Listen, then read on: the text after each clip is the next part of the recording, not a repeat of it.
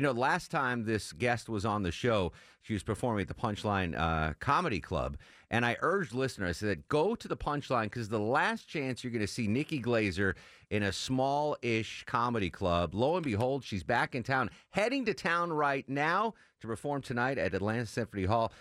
We welcome back the lovely and talented Nikki Glaser. Nikki, good morning. How are you? Good morning. I'm great. Thank you for having me on. I'm so proud of myself for calling your success, knowing that you're a big arena comic now.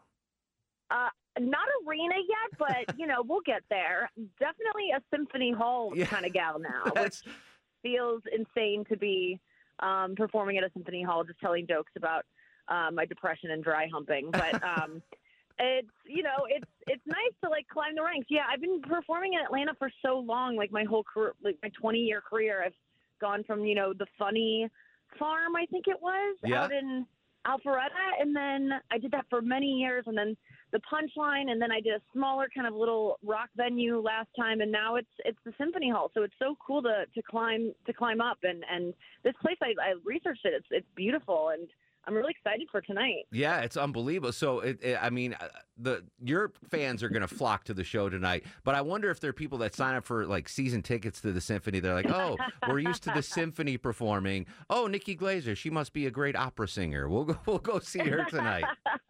There'll be a little bit of singing in the show. I mixed in a little bit, but no, it will be a shock to those people. But I think maybe I'll get some new fans tonight. I think that I always enjoy people the season ticket holders who are kind of just don't know what they're in for. But it's a fun show, and I love my new material, and it's just it's an honest night of just laughs and real just raw honesty. Yeah, and it's hilarious. If you've never seen Nikki, I urge you to get down to Atlanta Symphony Hall tonight. One night only, by the way. As a comedian, is there any adjustment you need to make technically to go from a smaller venue to the Atlanta Symphony Hall?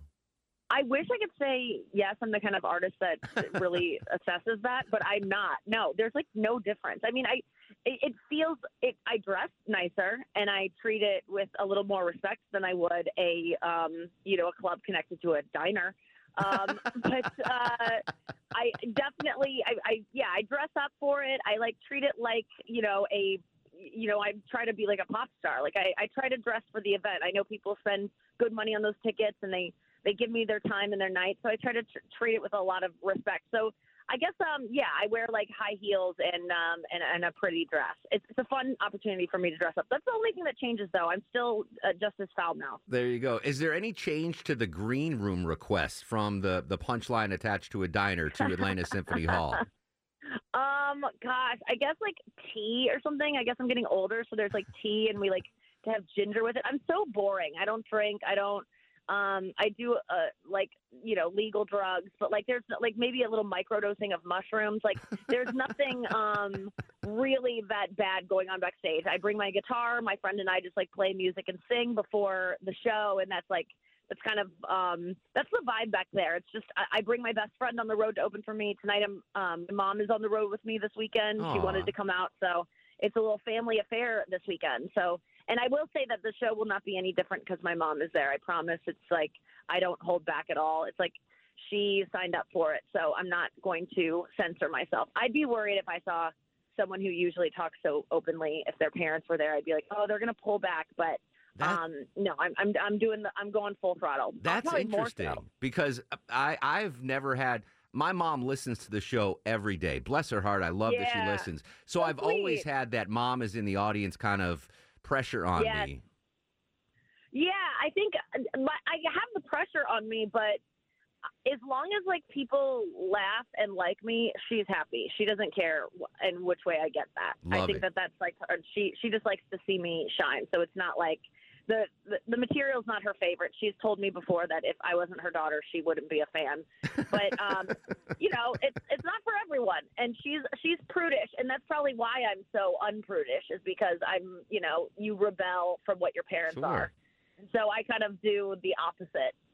But she's really supportive and always has a great time. She just can't believe that her daughter is But there's got to be pride there, though, knowing, your Oh, yeah. unbelievable career rise. Nikki Glaser joining us live on the Mark Aram Show. She is literally en route to Atlanta right now. Is at the Atlanta Symphony Hall tonight. I urge you folks to go. Final question, because I know you got to catch a flight, Nikki. You are so amazing in celebrity roasts. Are we going to see any more celebrity roasts coming up? I hope so. I think there's there's a Tom Brady roast that Netflix is doing, and I haven't been asked to do it yet, which I think is a crime. And I wrote to the people who are producing it, and I said, "Where's the offer, guys? When are you going to ask me?"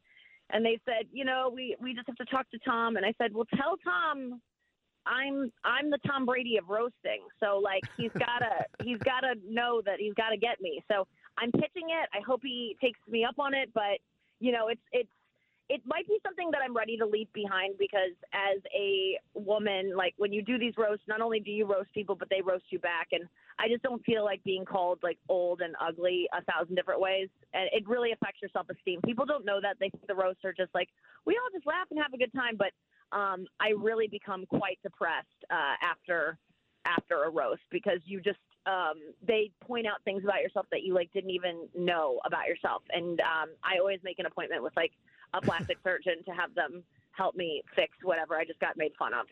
It's not good for my psyche to do these roasts. It's like running a marathon on your body. It's really damaging, but it feels like an accomplishment, but then you are really sore afterwards. I get that, but listen, B. Arthur did roast deep into her 70s, and she was fine. So That's true. I think you can handle it. Nikki, good. I don't think I have that B. Arthur backbone of self-esteem. I don't know.